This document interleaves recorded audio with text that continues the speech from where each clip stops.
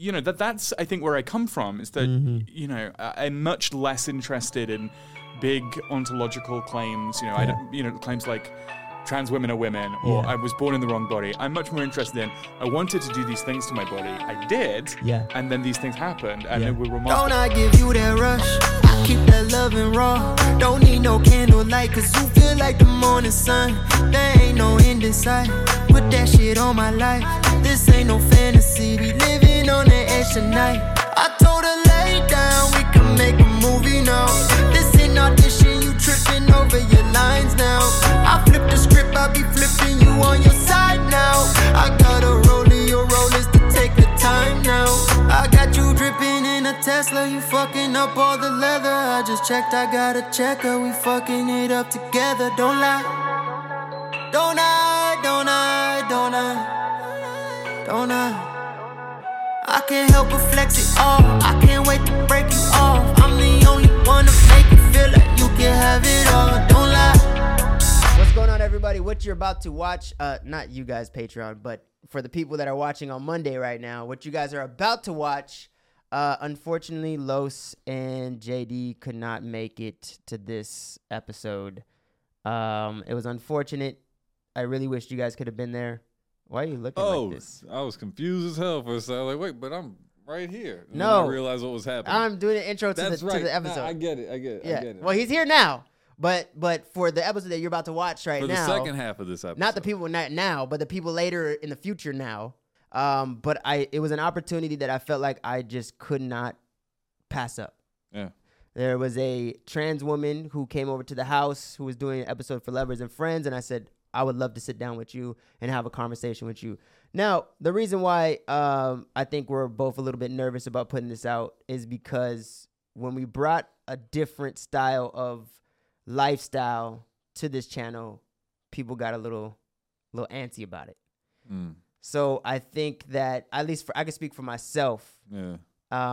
There was a bit of me that was like, how are people going to react to hearing another story that they probably can't relate to? I mean, I think that to me is the more interesting part. That's why I loved that conversation, because it was such a different perspective than me that I was able to like just hear somebody else's life that just I can't relate to. Yeah. I think my trepidation was more so just because it feels like we've been not in the same room for a long time. Yeah. And it's just like, damn, we're another solo, one. But not only that, but now it's just one of us. Yeah. Well, someone brought up to my attention was like, because I was in the same boat as you. I also had coupled up with that. But someone was like, Lauren was like, someone. Lauren was like, well, you did the horrible decisions alone. Yeah. And I was like, yeah. It's a little different. Is it? I mean, yeah, it is. Okay. Because a lot of our listeners already listen to them. Yeah, that makes sense. So it's very different from just a random person that they don't know, that they probably have never heard of. That's true. That they probably wouldn't even have heard of otherwise. Yeah, so that's true. A little different. And then the reason why we didn't get to do either response with all three of you guys to be a part of this episode is because everybody was busy. Yeah, we still haven't been. Yeah, JD's out of town. Yeah, JD's out of town working real hard at Pebble Beach. Yeah. Poor JD. Oh, you poor miserable soul, you. How hard you have it in life that you had to go on a 4-day photo shoot at Pebble Beach. Fuck you, JD. Wow. He knows why I said that. I'm so jealous. Yeah. Shout out, congrats to JD for that. That's a dream job right there. I swear. The man's got to go on a 4-day shoot for, I don't know if I can say who it is, so I won't say who it was, for blank. Yeah. At Pebble fucking Beach. That's like one of the best golf courses in the world. God, I'm so jealous. Shout out to JD. I'm so jealous. Without further ado, I bring to you Enjoy the Podcast, episode 79. Welcome back to Enjoy the Podcast. You're missing two of our hosts, I know, but we are here. I am here, at least. I am one of your hosts, one of your three kings, Jared Brady, and I got a very special guest in the building. I'm super excited. It's a last minute interview that came up because you're actually about to be on Lovers and Friends, which is, I love that podcast. I'm really jazzed about it. I love that podcast. And this is Grace Lavery. And I'm just excited to dive into everything that you have to offer. That's great. You got a great energy about you. Thank you. So I already know this conversation is You said going to that go. you liked my sunglasses, which I was did. a really good start. I like your sunglasses a lot. So Thank you. Is it safe to say, and now I will preface this entire interview that I am liable to say something that may either offend Please or offend me. I'm impossible to offend. But what I will say is that I am very easily, I'm here with open ears. Yeah. You can correct me, terminology. I really like all your that. energy too, Jared. Okay. I think we're doing great. Perfect. Okay, perfect. So is it safe to say that are you a trans activist or yeah? I guess so. I mean, it's a complicated question in a couple of ways. I am a trans person who has a tenured job in the academy. Yeah. Which means, when I got tenure, someone I really admire in my field, which is 19th century British studies, said to me, tenure means you get yourself arrested. Yeah. When you get tenure, that means that you are the safest person in the room in most rooms that you walk into in terms of professional exposure. So, I'm an activist in the sense that I try to draw people's fire. Yeah. And I try to, or at least I have tried to make a difference in my community and advocate for the interests of my community. At the same time, we meet less than a week since I had this awful experience online where a group of people who really dislike trans women decided to send my mother pictures of me and my husband having sex, which, not that there's anything I'm ashamed about in the pictures of me and my husband having sex, but there's something about that. Well, there was malice behind it. There was malice behind it, and it really just has made me really rethink some of my own engagements. I mean, I want to be helpful, I want to continue to be helpful, but at the same time, I don't want to drag my mother. Yeah. At what expense does it come with? Exactly. Yeah. It's interesting. It's like people want us to be, sexually free and be happy about these type of things, and like, of course we are. But it's about the intent. Like that person or those people, their intent was to shock your mother. Yeah, well, and to hurt her feelings, I think. Yeah. No, and to my mother's credit, I mean, my mother and I have slightly complicated, I suppose most people have slightly complicated relationships with their mother, and I do too. Yeah. The one thing that my mother has always understood is my transition. Like my mother doesn't quite understand why I'm an academic. Yeah. Doesn't quite understand why I'm sober. Doesn't quite understand why I live in America. But the moment I said, Mom, I'm going to take estrogenating hormones now and change my name, and my mother was like, oh, good, thankfully, that part makes sense. I don't understand the rest of that part makes sense. And when she saw these photos of me and Danny having sex, her immediate response, I called her, I was like, Mom, I'm really sorry that these people are sending you these images. Yeah. And she said, well, I don't have any problem with that. I just don't want to see pictures of my daughter, having sex with her beautiful husband and enjoying each other's bodies. So there was that little slippage, which I thought was adorable because, of course, my mother has known me by a different name knew me by a different name for many years. And at the same time, it was as warm and as generous a response as I could really have hoped for. Anxious, that's awesome. That's a testament to. I know you said you had a little bit of a interesting relationship with your mom, but it's a testament to where you guys have gotten to. Yeah, which is really awesome. I think a lot of times, like if my mom got pictures of me and my wife having sex, I don't think I would get that response. Yeah. No, I mean, I was surprised. Yeah. I really was. I was surprised and gratified. I was not in a family with a man around or a woman around. I grew up with my mother and my grandmother. And so in your childhood, you grew up, it was you and your mom. Me and my mom, my grandmother, yeah. Okay. Yeah. And as you're going through your childhood, at what point did you know that you wanted to transition? And when did that transition take place? Yeah, but good questions both. I mean, I would say the day on which it was irreversible was March the 4th, 2018. Okay. So just about 4 years ago. In my early 30s, I realized, oh my goodness, I have to do this now, and that was the idea. So for me, it wasn't so much a question of like there was one moment where I knew I was going to transition. It was more that, I wasn't sure that I didn't, if that makes sense. Yeah. And And so I had to really think about that from a number of different perspectives. And one of the reasons I think why I'm so passionate about trans-affirming care for teenagers is that I know that if anyone in my life at that point had told me that there are things that I could do that would look like transition, you know, I'd have been thrilled. I would have taken those opportunities in a heartbeat, and I think I would have, you know, grown up in a slightly happier way. Although, you know, at the same time, part of the problem with that is, who the hell knows? Like we all grow up to become ourselves one way or another, and that's because we call ourselves the thing that we grew up to be. Splish Splash was taking a bath. I noticed I have some beautiful balls. Is that right? That's right. You know what else is right? Our friends at Manscaped, the global leaders in below-the-belt hygiene care, have just turned shower time into men's favorite time with their all-new Ultra Premium collection. This all-in-one hygiene skin and hair bundle is designed to upgrade the everyday man's shower routine from head to toe. Your skin and hair and even balls deserve this. Yours does. You deserve this, Jared. You deserve this. You deserve this. You deserve No, you this. deserve it. All right, maybe I do. We both deserve it. Yes, we do. Save big. That was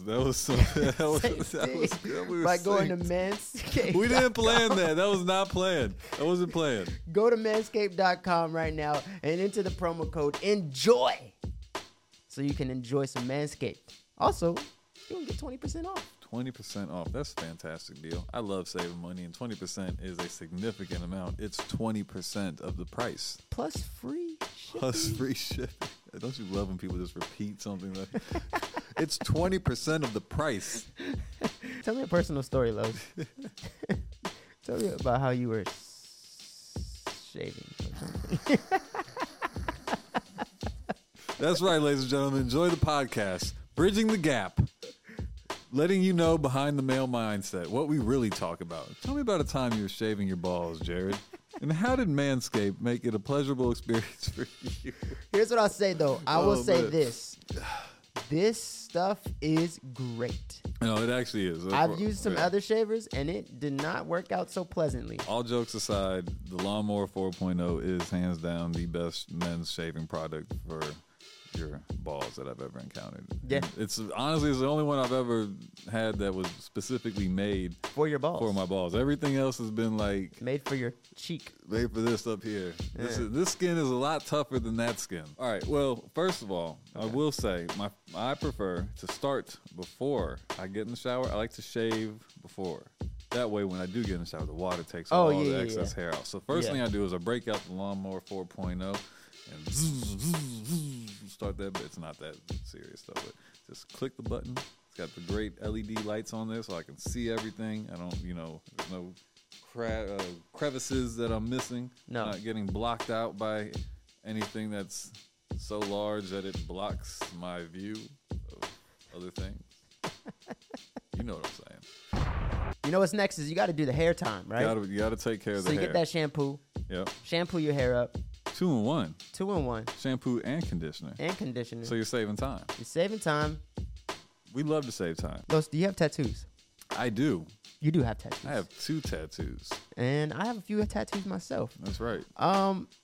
Well, good thing. Yeah, tell me about it. Manscaped has something for that. I think I know what you're talking about. They have hydrating, moisturizing. Hey, moisturizing spray. This new bundle will change your life. Change it. Change it. I received this change in the name of Manscaped. And I want all of our listeners to live their best lives. Or I want their men's to live their best lives. Everybody can live their best lives with Manscaped. Exactly. So that's right. Get 20% off right now by going to manscaped.com and entering the promo code ENJOY. So you can enjoy you some nice new balls now.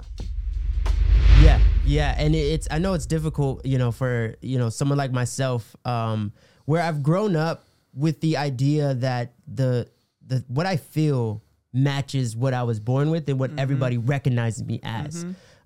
So it's really difficult. I know it took me a lot of work to really empathize And I know it's not like a nice thing to say, but it took a lot of work for me to empathize for people who were born in a body that they don't connect with. And I know that there's a lot of conversation around, you know, trans women who feel that I was trapped in the wrong body, you know, and I know that was a big thing in your book where you were like, you know, that's not all of our experiences. Yeah. Can you talk anything about that? No, absolutely. I mean, you know, this is something that I think about often and that I'm kind of concerned about because, you know, I've pushed back on that narrative and I'm not the first trans woman to do so. You know, I take a lot of my guidance from writers who were working in this field a little before. You know, a few years before I transitioned, a writer named Andrea Long Chu wrote an essay called On Liking Women that was this incredibly important event for a lot of trans women, you know, which I think liberated a lot of us from this notion that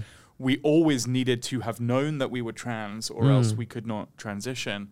But at the same time, I know that there are people who did have that experience, you know, like Jan Morris or like Susan Stryker, these people who just looked in the mirror when they were 5 and went, no, this is wrong. I'm not. This isn't me. And, you know, sort of profound kind of dissociative experience. But no, for me, I think the important thing is that it is possible and in many ways desirable for a lot of people to change sex. I think that's what it is. And you can change your entire endocrine system so that your body is no longer absorbing and producing testosterone and is instead producing estrogen. You can change the composition of your body so your skin becomes softer, you develop breasts. And the breasts that you develop are not, you know, surgically enhanced. Yeah. They are part of your DNA that you get on your X chromosome. Yeah, which is interesting because I was just reading this article. What sparked this little rabbit hole that I went down was there was a relationship. There was a trans man and a trans woman, and the trans woman was breastfeeding her child. Yeah. And she did that process where, I don't know the exact terminology, so you might have to help me here, but she did a process where she was able to stimulate her own breast that she got from as a trans woman. She was born biologically a man, and as a trans woman was able to breastfeed, which I found so interesting. It's fascinating, yeah. And lots of trans women breastfeed. It's not even uncommon anymore. Yeah. And you know, it's not something I'm interested in. I'm probably not going to have children, but you know, but it is a powerful and sort of provocative change that we can now do this to our bodies, right? So. You know, that's, I think, where I come from is that, you know, I'm much less interested in big ontological claims, you know, claims like trans women are women or I was born in the wrong body. I'm much more interested in, I wanted to do these things to my body. I did. Yeah. And then these things happened and they were remarkable. Well, it's the question, and I understand it from the same vein of like, when you're fighting for something or fighting for equality and the opposition, those are the ones that they claim that's what they use to target you, right? Yeah. So I understand where, you know, some people are like, you know what? No, trans women are women, because it's actually more of from what I understand, is that it's more of like a rebuttal to what they're saying to them. Like, you're not a woman or you're not a man. And so they're just like, no, I am. Yeah. But I like the way that you're approaching it because it's more of a personal level.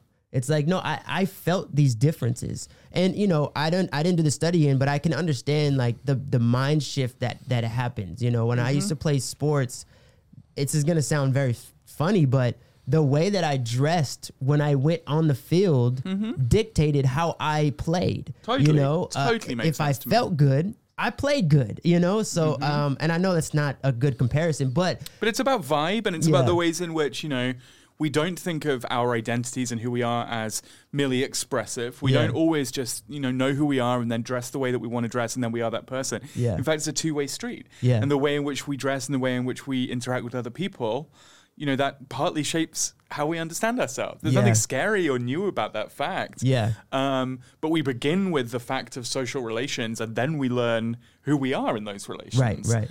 And that's why I think, you know, it's so important to begin with relations rather than to begin with these individual claims about individual people. Yeah. And when you were, so because you said that you went through your transition, you said 30s, right? Is when you made the actual taking the hormonal changing medication.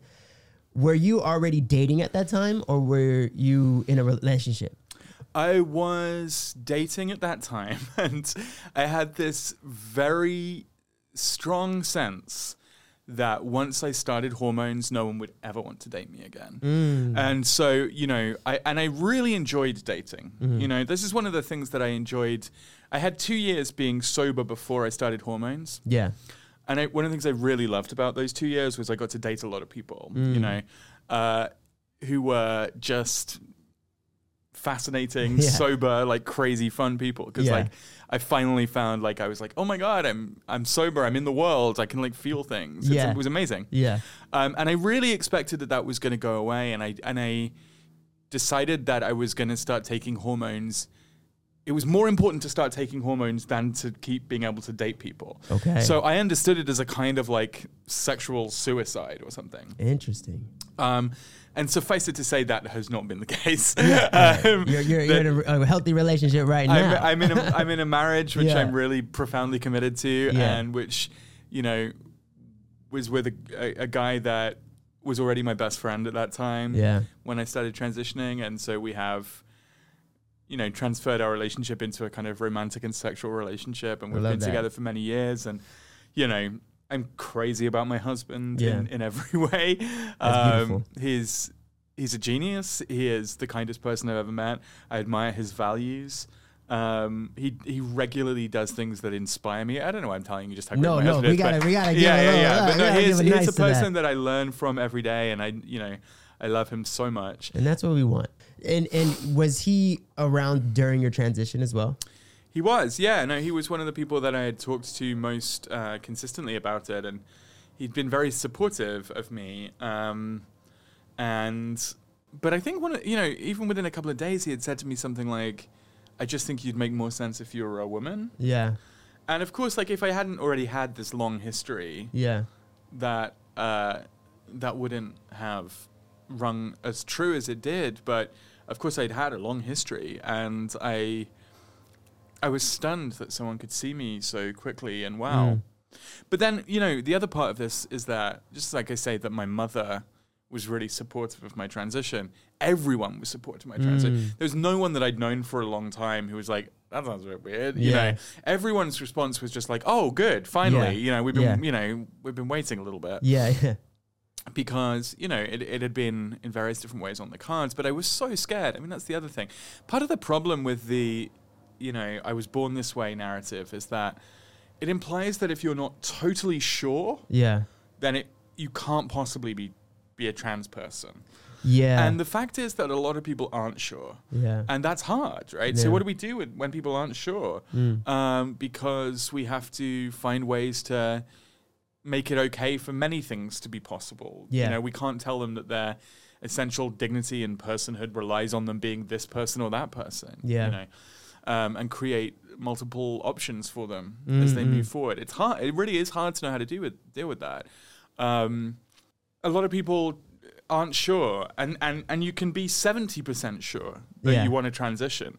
Yeah. And, and still feel that the risks are just too high. Yeah. And that's why you get these stories like, that old TV show Transparent. Yeah. Which is about someone who didn't transition because they weren't totally sure, and they transition at the end of their career, just when they're in the phase of retirement, and they find that it makes them feel a lot happier. Yeah. And that's a story of transition that I think we're relatively familiar with. Yep. We know what it means to be a kind of older transitioner in your 60s, and we know what it means to be like a kid transitioner. And historically, this has been the bifurcation. The younger group were all these like brilliant, excited, beautiful, happy, basically happy. I mean, frustrated and all the rest of it. Of course, full of all of the drama of people in their early 20s. Yeah. But, they looked like they wanted to look, more or less. Yeah. Whereas the older women who were in the early stages of their transition, did not feel happy about the way transition was working for them. And transition was very much bound up with like a feeling of a wasted opportunity or lost time and these kinds of things. And so that's sad and hard, right? It's actually hard to know what to do with that. Beautiful people, this podcast is proudly sponsored by BetterHelp Online Therapy. We talk a lot about BetterHelp on this show, and for good reason. And this month, we're going to be focusing on the stigma of mental health. So when it comes to therapy, as I've said before on the show, a lot of people wait until it's too late. A lot of people wait until the relationship or their life is just unbearable and they can't take it anymore. But why not try to be more proactive and try to prevent these same problems that continue to happen as opposed to chasing them over and over and over? We've also been taught that mental health is not and should not be a part of normal life. But we know that that's not reality. We all go through things in life. And so we sit there and we go to the gym, we focus on our external figure and how we look. We'll hit the diet every now and then and make sure internally we're feeling good. But what about the mental component, which, in my opinion, and I'm sure you guys can agree, is the key component to it all? Now, we all know that I am Mr. Therapy, a huge advocate for it, and I will stand by that. It's changed my life in so many ways, whether it's romantic relationships, friendships, career, and even my family. It gives me an ability to understand more that I need to, unlearn and relearn, and then in my personal favorite is to be able to be understood. So why not give it a shot? What do you have to lose? In my opinion, it cannot get worse than what it already is. Where you are in your life right now, it can only get better if you feel that you've hit rock bottom. BetterHelp is customized online therapy, and it offers video, phone, and even live chat sessions with your therapist. So you don't have to see anyone on camera if you don't want to. It's much more affordable than in-person therapy, and you can be matched with a therapist in under 48 hours. So again, let's give it a try, and let's see why over 2 million people have used BetterHelp online therapy.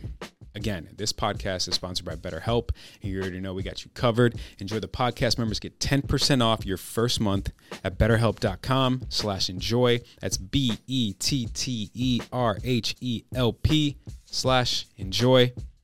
Now let's get back to this episode and see if we can get a little bit more clarity. Otherwise, I may have to have a therapy session after this. And this is why I think one of the things that I'm saying all the time and find myself insisting on in all of my work in different registers is that it is possible to transition. Yeah. I didn't know that. When I was in the closet, I didn't know that. Yeah. I thought I could either be a kind of closeted trans woman who, you know, knew I was trans in some way, but chose not to transition. Yeah. Or I could transition, but that wouldn't work. I would just look like a kind of weird oddball. And I'm sure, you know, whatever. I mean, no, Los Angeles. You're cool vibes. Okay, thank you. Yeah, I got cool vibes. No, but I mean, I was really scared that I wouldn't have cool vibes. I was really scared I'd have like creepy, off-putting vibes. Yeah. And so being able to say like, actually, you know what? Notwithstanding that my voice is kind of masculine, notwithstanding that I have new problems as well as some old problems, transitioning has worked for me most of my life. I just get to live in a totally different way. I am received and understood in a totally different way without having to explain anything. There's no litigiousness anymore. I don't ever have to say, this is who I am, that's who I am. And people just like get it because because the information is carried and communicated through vibes, right? And not through kind of juridical declarations. And if I had known that, if I'd known that it were possible, I think I would have lived a different life, and I think I would have been happier. Interesting. And through that transition, how helpful was that to your relationship and to your guys' dynamic? Yeah. I don't think I asked. Is your husband are they also trans? He is trans. Okay. Yes. Yeah. My husband's a trans guy. And weirdly, we were transitioning around the same time. Okay. But in totally different ways and for totally different reasons. And so when we were going through this period where we were angry at each other because, you know, he'd been refusing to tell me that he was whatever. Yeah. During that time, that was also when we were both starting to transition. Okay. And he had basically transitioned in the aftermath of a bad breakup, where he had decided, you know, that in order to like get this breakup off his mind, he needed to become a guy. And, you know, for me, it was like, for 20 long years, I've carried this secret inside me, and I've nurtured it, and I've looked longingly up at the moon. And, you know, I couldn't understand why, like, literally he'd gone from one weird boner to, you know, like looking like a dude who had a beard in about 5 months. Wow. Whereas I really had been pining and confused and sentimental and poignant and everything for years and years and years. And so and also because I was so sure that for me, transition was going to involve sexual privation, and he was so sure that sex was going to be just so much better for him, which it is, incidentally. I mean, it is for me too, but it's very different. At a certain point, when we finally decided that we were going to go for it, it just made sense. Yeah. And it wasn't that we never had any difficulties remembering, you know, or anything like that. He's my husband in a really straightforward way. You know, as I say, I was getting yelled at online this week, and I was the object of like hate articles in the UK press this week, which was also, I said something mean about the Queen, and you know, when you say that to British people, I know they go, and to be honest, my mom did not like that, you know, did not mind the stuff about the sex, but was not happy that I said something about the Queen. My mom was like, Grace, you shouldn't have said that about the Queen. And I was like, okay, you know, whatever, I understand.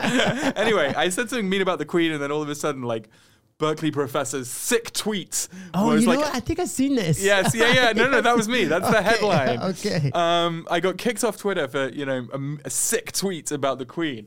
Anyway, my point being, you know, Danny has been really protecting me about this and like holding me in all of this drama. I was talking with one of my close girlfriends about this yesterday, and she was like, yeah, Danny really is just like a classic macho dude when it comes to things. Like he puts his arms around you. Yeah. He puts his arms around you and he holds you in place. And that's exactly right. You know, like he is such a foundation. Yeah. And, you know, he's an earth sign. He's a Sagittarius. Like, he's very, very powerful. That's beautiful. And so in your guys' relationship, so you guys' transition, did it bring you guys closer because you guys went through the same time, even though it's different reasons? Yeah. I mean, you know, not really, huh? Yeah, it's difficult to say because you guys connected. We were so close in so many different ways, and the thing was, the first way I think that we connected with each other was as writers. You know, I had loved his work for longer than he knew who I was, and then when he started to read my work, he was excited about that too, and you know, we just had this like sparky Spencer Tracy, Kate Hepburn kind of vibe where we were just like zip, zip, zip, zip at each other constantly. You had mentioned something earlier, and if I'm going to personal, please let me know. You won't, you had mentioned something earlier about there was a little bit of complications from the medication, and from what I not safe to assume as bad. I do this a lot, but I assume that you still have your penis, and it's not functioning the way that it used to. That's correct. Yeah, broadly speaking. I mean, so the book is called, the subtitle of the book is A Heartbreaking Work of Staggering Penis. So I talk about my genitals a lot in the book, and it's always a little embarrassing, but it's also, you know, something that we are forced to talk about a lot. So I'm going to talk about it a lot. Let's leave, you know, okay, you want to talk about trans women's penises? Let's do it. Yeah. So, you know. Gotta let them know. You know, right. That's how I feel about it. I'm like, I'm not ashamed. I'm not embarrassed.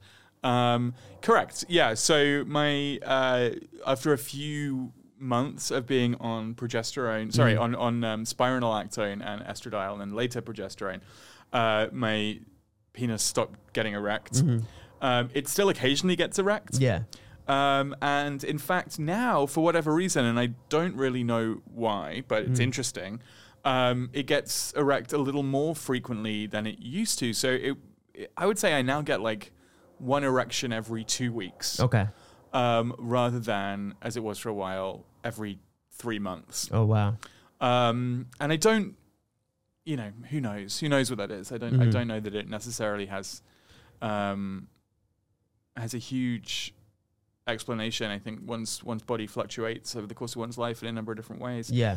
But I don't tend to have sex with people for whom the penis is a kind of big thing. Which is interesting. You know, I was just about to bring that up, was that, you know, it's sex in a heteronormative world it's like it starts when the penis is hard and it ends when the penis is soft. Yeah, right? yeah. And so it's interesting because I think from my perspective, when I hear what happened, my instinct is to mourn for you. Like that was my instinct, is to be like, oh. But then of course, yeah. But then you go down. That was my instinct too. Yeah. But but then you go down and you're like, well, why don't we just expand what sex is rather than it's just about this dick right now? Yeah. You know? Well, I think you've already reached the conclusion that I'm hoping that people will come to from this book. But I think that's really important. People can enjoy penises in any number of ways, and I tend to enjoy other people's penises much more than I ever enjoyed my own. I'm currently dating a couple of different people who have penises, and I'm very excited about it. And the other thing, it's sort of like embarrassing to say, but it just is like, if you know, is that trans girls' penises are different. And the reason for that is that, once one has taken a lot of hormones, it changes a lot about the genitals. The kind of texture of the skin changes. Okay. The way in which blood moves into and through the organ changes. It's different. And so there's a sort of slogan that people occasionally have, which is like, it's all about the mouthfeel, which I'm not entirely sure, like, and I also, if people don't ever want to have sex with a penis, like, they should never have sex with a penis. Like, it's really straightforward. And I think that sometimes people get tied up in knots around that. It's like, if you don't want to do it, for God's sake, don't do it. And no one should try to talk you into doing it. It's very, very straightforward. However, it is also true that a lot of people who don't usually have sex with people with penises do have sex with trans women with penises. And that fact is interesting. This person I dated last night was a lesbian. I find often when I'm dating women, it's much more likely that I'm dating lesbians than dating straight women. Interesting. I can't think of any counterexamples off the top. I'm sure there are. Well, there's like an understanding there. Yeah, there's a little bit more of an understanding. I feel that a lived experience that's not quite the same, but they kind of been around, with those, I don't know how to explain it, but there's like an understanding more. They get you a little bit more than probably a straight woman would. I think so in a lot of ways. And one of the really key, like, emotional moments in my transition actually was, I think I'd been saying, I was in a conversation over text with a couple of my friends who are both cis women lesbians. And I had said something about how, my biggest fear was that, like, what if I actually am just some kind of awful pervert who's only done all of these things because I want to go to the bathroom where there are women, and, like, that's my whole, like, sexual perversion. I don't even know if that's, whatever. It's just like a fear that comes up. And one of my cis lesbian friends just said, that's a fear I've had since I was a kid. That, like, I shouldn't be allowed to go into the bathroom with girls because I was taking a kind of inappropriate sexual pleasure in it.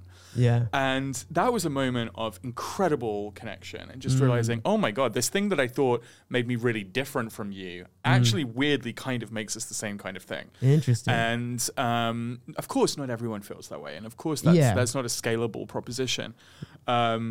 But yeah, I mean, and also these days I feel fairly confident saying, like, I don't actually get aroused going to the bathroom. But, there's so much of it that it's, the idea of the trans woman is this kind of utterly unpardonable degenerate. Well, there's a lot of fishing and understanding of who you are that you have to go through. And I can understand the thought pattern of, like, especially if you're an empathetic person, which you strike me as somebody who's empathetic. And I can understand the thought pattern of being like, if I desire to be inclusive and want to go into these bathrooms, is that secretly like my mind telling me that I actually just want to go in here because I want to see women who are, what I mean? Exactly. I can understand the thought pattern, but it's sad that you had to even consider that. I think it is sad. And again, it's like, what does one do with the fact that these fantasies and these fears are being culturally reproduced? That was really good, but now it's time for something else. Something fun, something exciting, something brought to you by HelloFresh. As we all know, the new year is a great time. This feels really menacing. Friends, the new year is a great time to focus on what's most important to you. Whether it's saving money, learning a new skill like cooking, or maybe just eating better. HelloFresh is here to help with great options. And today, we're going to put those options to the challenge, to the test, because as you all know, I do not like to cook. I eat like a raccoon, basically anything that's in front of me, and I don't have any discernible cooking talents. So, we're going to put all that to the test today with HelloFresh's simple, easy to follow instructions. We are going to have the figgy balsamic pork. I can taste it already. Let's get cooking. That was supposed to be way cooler. I was supposed to slice everything. Ha! That's what I was looking for right there. Okay. Now, HelloFresh offers 50 plus menu items every week. So there's always going to be something that's going to suit your palate or your diet. You know, whether it's vegetarian. I mean, let me see. There's so much. I have to actually read it. They have veggie, calorie smart, family friendly, gourmet options. Recipes like hibachi, sweet boy, bavette, steak, and shrimp. Phew, you're getting restaurant quality meals brought right into your home. You don't have to go anywhere. You don't have to wait in lines. There may be a screaming baby at the restaurant. You don't have to hear that screaming baby anymore, unless there's a screaming baby at your house. I'm just saying, you know what? Take it from Los. With great options like that, plus the ability to easily change types of food that you want, how much you want of it, when you want it delivered, right within their app. HelloFresh is the perfect at-home meal delivery plan. So at this point, you're probably wondering, Los, how do I get this deal? How do I get these delicious morsels delivered to my house? Well, right now, I'm going to tell you, okay? You can go to HelloFresh.com/enjoy16. Enter our promo code enjoy16. You'll get up to 16 free meals and 3 free gifts. Again, that's HelloFresh.com/enjoy16. Enter our promo code enjoy16. You'll get up to 16 free meals, 3 free gifts. You cannot beat it. Remember, check them out. HelloFresh, America's #1 meal kit. That's fantastic. I'm learning even in this conversation right now. And I do pride myself as somebody who can hold both truths and listen to both truths. I only have a few more questions. First of all, I can keep going. I'm going to keep picking your brain because I love this. You are a compilation of so much. And I've just met you, but you will say certain things and roll right past it. And I'm like, oh wait, I want to dive into that right now. Let's do it. But I know we have a time schedule. So I'm trying to, I have 2 more that are pressing questions that I really want to ask you, but there's so much in you. And I'll come back anytime, Jared. I love this. So much in you, you know. So the 2 things that I want to dive into, and we'll make it short, is your sober journey and why you decided to go that route, and then 2, how you became a teacher and you're that whole world. I think that's really dope. You're at a awesome school. That school is really hard to get into. I didn't get into it for grad school. I was rejected. Oh, see? I'm a tenured professor at a school I was rejected from. Yeah. So let's dive into the sober. What made you decide that I can't do this anymore? Yeah. Well, you know, it's such a long story, and I could tell it in a number of different ways, but I guess what I can say is that sometime early in 2014, let's say like New Year's Day, I decided that I knew on the 1st of January 2014 that I was an alcoholic, that I'd lost all ability to control my drinking, and that this was the problem of my life. So I came up with a new schedule, a new idea of how I was going to solve this, and that was that I was going to give myself $10 in a credit on, like, I was going to credit myself $10 for any day that I didn't drink in the month of January. And the idea was that I could just count how much money I'd saved at the end of the month, and then I could spend that on whatever. At the end of January, I'd had 6 days total when I hadn't drunk, which was $60, which was enough to buy 2 small bags of cocaine, which I did, along with buying a lot more cocaine at the end of that month. And I didn't try it again in February. So, you know, that was part of it, just realizing, I can't, that system didn't work. So I had this other idea, which was I'm going to date a lot of dancers. Maybe that'll help. You know, dating dancers has got to be fun because, like, you know, they're great. And like, you know, who doesn't want to date dancers? Like, they're bendy. And so I tried that. That didn't help. Then I had this crazy idea. This was like coming in towards the end of 2014. You know what my problem is? My problem is that I drink too much. But if I could just change that to like cocaine and just invest more of my time in coke, that would be better, because coke is a more interesting and creative drug, and it will help me with my productivity rather than taking my productivity away. The problem with this, you know, is that I have never once in my life done cocaine without also drinking. And so, they you know, go hand in hand. You can't really do, I mean, I couldn't do one without the other. So I was trying to tell myself, do more coke in order to drink less. But of course, what I was doing was doing more coke to drink more. And so that didn't work. And then early 2015, things in my life just started falling apart Yeah. in various different ways. I hurt a couple of people in fairly serious ways. That were, I mean, not sort of criminal or anything like that, but emotional. I did a couple of things that I'm really not proud of, and I had lost my house. I was living on people's couches. I was suicidal. Everything was falling apart, and all I knew was I need to stop drinking, and I couldn't. And it was so baffling because I would wake up at 4 o'clock in the morning with the shakes. And I would just say to myself, all I have to do is get through the day without drinking. And I would spend 6 hours going through my head, how am I going to get through the day without drinking? I was thinking each step I have to take. I'm going to leave the house at 10 a.m. I'm going to walk there. I'm going to pass this bar, but I'm going to ignore it. And then I'm going to do this work here. And then I'm going to leave there. I'm going to go here. And then I'm going to pass this other bar, but I'll ignore it. And then I'll just come straight home, sit on my hands, and have a burrito. And that was my idea, right? Was exactly that. And it didn't work a single time. Yeah. Because as soon as I was walking back, I would go to the bar. And once I've had one beer, I realized that, I don't just want to have one beer. So I'm just going to... I've already broken the seal. So I'm going to drink as much as I can. And then I'll pass out and try again tomorrow. So, but that was every day. And if you are living like that for more than a couple of days, you go insane. Like I would say I was totally insane. I was utterly deranged. Yeah. I had never once succeeded in doing the thing that I thought I was doing. Yeah. And it just put me so completely at odds with myself. And, that lasted for months. I mean, it really did last for months. And again, I had known for a long time that I couldn't control my drinking, but I just didn't know what to do. Yeah. Right? Again, I just did not know what to do. So then one day, I was in just one of these cycles, and, I had just had this fight with someone that I cared about, and she'd realized that I was drinking when I said that I wasn't. And then, I remember standing outside this bar, and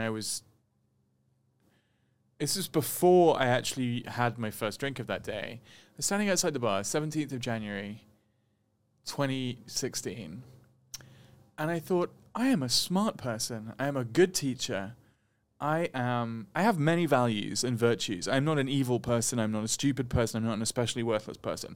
But I cannot do this. And this is the thing that has destroyed me. And so I, at that moment, just realized that I might as well just stop fighting. It would be easier if I could just stop fighting. So, I was just okay, I'm going to drink myself to death. That's what I'll do. I think that's the only thing that I can do. So I went into the bar, drank as much as I could, and walked back to the place I was staying that night. And it wasn't like I was trying to kill myself that night, but I definitely wasn't trying to stay alive. Yeah. And then I passed out and woke up the next morning, and I had this extraordinary feeling, because I'd never had that feeling before of I'm just going to give up. And then when I woke up the next morning, I had an even more extraordinary feeling, which was, this is all a bit silly. This is all kind of dramatic. I wonder if there's any way to just decompress the drama. So I called up Danny, my friend, at the time, and I was like, okay, so I think I might need real help. Yeah. And I think I'm ready to get it. So, Danny took me to a place where there was help, and then I went back every day, several times a day for a couple of years. That became my life, was just ricocheting between different meetings, different groups, different support structures. And, the thing was, I'd been drunk so much for so long. Within a month, I had been sober longer than I had ever been sober in my life. Within 30 days, I'd had the experience of thinking, this is what it feels like to spend a month without getting wasted every day. Wow. And of course, that also makes me think, great, go get wasted now. Yeah. But then at a certain point, it becomes something that you want to preserve, because you realize that actually, and here's the big twist about getting sober. And it sounds awful, because if I'd heard someone saying this, I would not have wanted to hear about it. But being sober from cocaine, for example, is more like being on cocaine all the time than like never being on cocaine. Interesting. You know? Yeah. Because what you're trying to do ultimately is access the thing that Coke was helping you access, but without the Coke. Yeah. And if you can't get it, you're going to go and use Coke because you like it and I like it, you know? So as you can see, I'm kind of high energy and I'm like, you know, pretty direct and intense. I'm fairly confident in a lot of parts of my life. Yeah. You know, and I think a lot of this comes from doing the work to produce for myself that experience and that, you know, that I was getting from alcohol and drugs. So that's, you know, part of it. And I don't want to lose it because I think my thing is, you know, if like someone presented me with a line of Coke now, I would love it, but then I would think immediately I would want more, and the whole thing would be about the next one. Yeah. And that would stop me from enjoying the thing that I'm enjoying now, which is like basically the experience of being just like, I'm good now. Yeah, I'm good now. Exactly. Yeah. And that's the beautiful thing. I think a lot of times, you know, when I have a lot of family members that were addicted to substance, and a lot of times that they would say is that they are better at whatever they were doing when they were either high or drunk. And so I think hearing that perspective of like self-generating the high or the feeling that you are chasing is actually encouraging.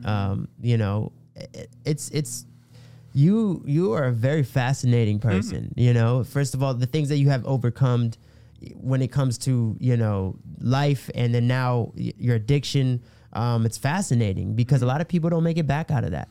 I didn't think I would. And, you know, I mean, I have to say as well, it's not like I can make it for myself. I have to, you know, there's a whole sort of spiritual dimension where I have to sort of allow something else to make it for me. And I've always been a scholar of psychoanalysis, so I have this psychoanalytic framework for how that works. And it has to do with the id, and it has to do with, you know, the kind of extraordinary latent powers of creativity that exist in all of us. You know, I was talking about dreaming with someone the other night. It was like, it's so amazing that every night we go to sleep and we get this incredibly weird piece of art shown to us that's been tailor-made for us. Yeah, that like, I mean, why don't we talk about that all the time? Why are we not always talking about the fact that we have these resources inside ourselves that we experience and directly have contact with every day? Yeah.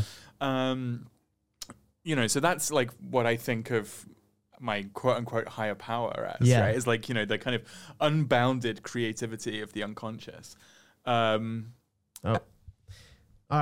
second camera went out. Oh no. All right, we're gonna wrap it up because I know Shannon's probably like, all right, it's my turn. Okay. Well, I've got to answer the question about the about school. Yes. So, you know, I came to the US to study literature, which is my passion. Yeah. I'm a writer now, and I've always been a reader. And, you know, I didn't really know what an academic life would look like. I didn't think it was going to involve teaching. But then at the same time, no one really knows when they get into grad school what the academic life looks like. And now it's kind of falling apart anyway. So we don't really know what it'll look like 10 years from now. But I was educated at a number of places, Oxford and University of Pennsylvania especially, where there was just a lot of money and a lot of privilege. And I wanted to steal whatever I could from those places and like run away. And when I went on the job market, the one place that offered me a position was UC Berkeley, which is a public school whose fees are too high and which does a lot of things wrong, but which is a place I want to defend.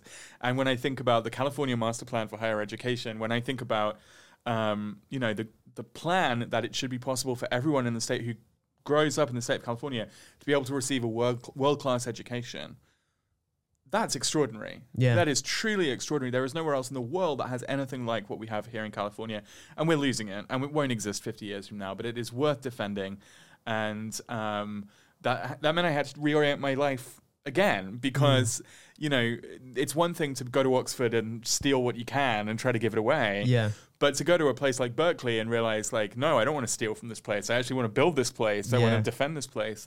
And I want to defend everything else that it stands for, is a really different kind of environment. And, you know, 50% of the graduating class of English majors at UC Berkeley are first-generation college students. Wow. And members of underrepresented minority groups. Wow. I mean, that's stunning. Yeah. That's just stunning. And to think that, like, the number of people that we are teaching in this context where everyone in my department is the best in the world at what they do, you know, like we are the number one ranked English department in the country. Everyone is literally the best at what they do. And we are teaching people who are 50% coming from families that have never gone to college before. Wow. That is amazing. The wave tattoo. Yeah, what that wave will do is interesting. I know, and that's what gives me faith about this world that is so bad and so frightening. Is that, you know, if we can hold on to our universities, hold on to the democratic potential of our universities, the potential of our universities to do something other than keep the ruling class in power, you know, which is what those fancy East Coast universities do. They employ the scions of power to go back into power, and we're doing something different at Berkeley, and that's beautiful, and it's something I believe in with my whole heart. So yeah, I mean, I wish I was better at it than I am. I wish I was a more assiduous and dedicated teacher than I know that I sometimes am. I am occasionally lazy, and I am not always giving as much attention as I can, as I should.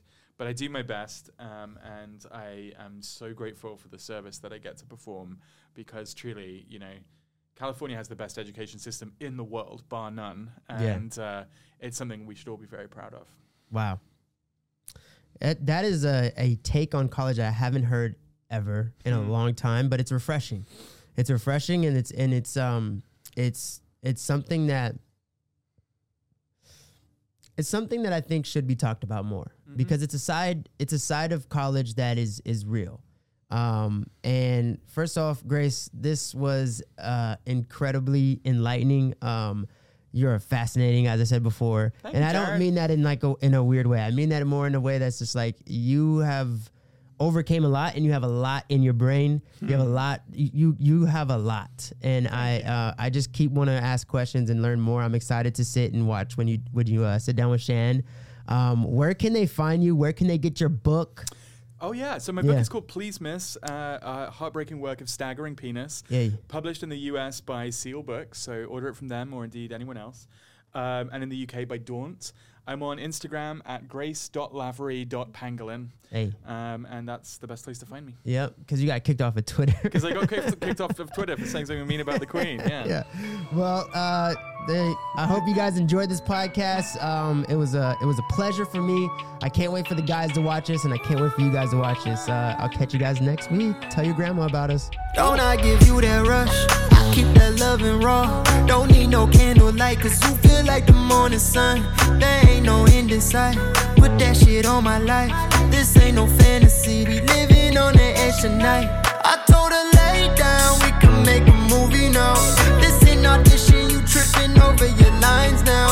I flip the script, I be flipping you on your side now. I got a roll in your rollers to take the time now. I got you dripping in a Tesla, you fucking up all the leather. I just checked, I got a checker, we fucking it up together. Don't lie. Don't I, don't I, don't I, don't I. I can't help but flex it all. I can't wait to break you off. I'm the only one to make you feel like you can have it all. Don't lie.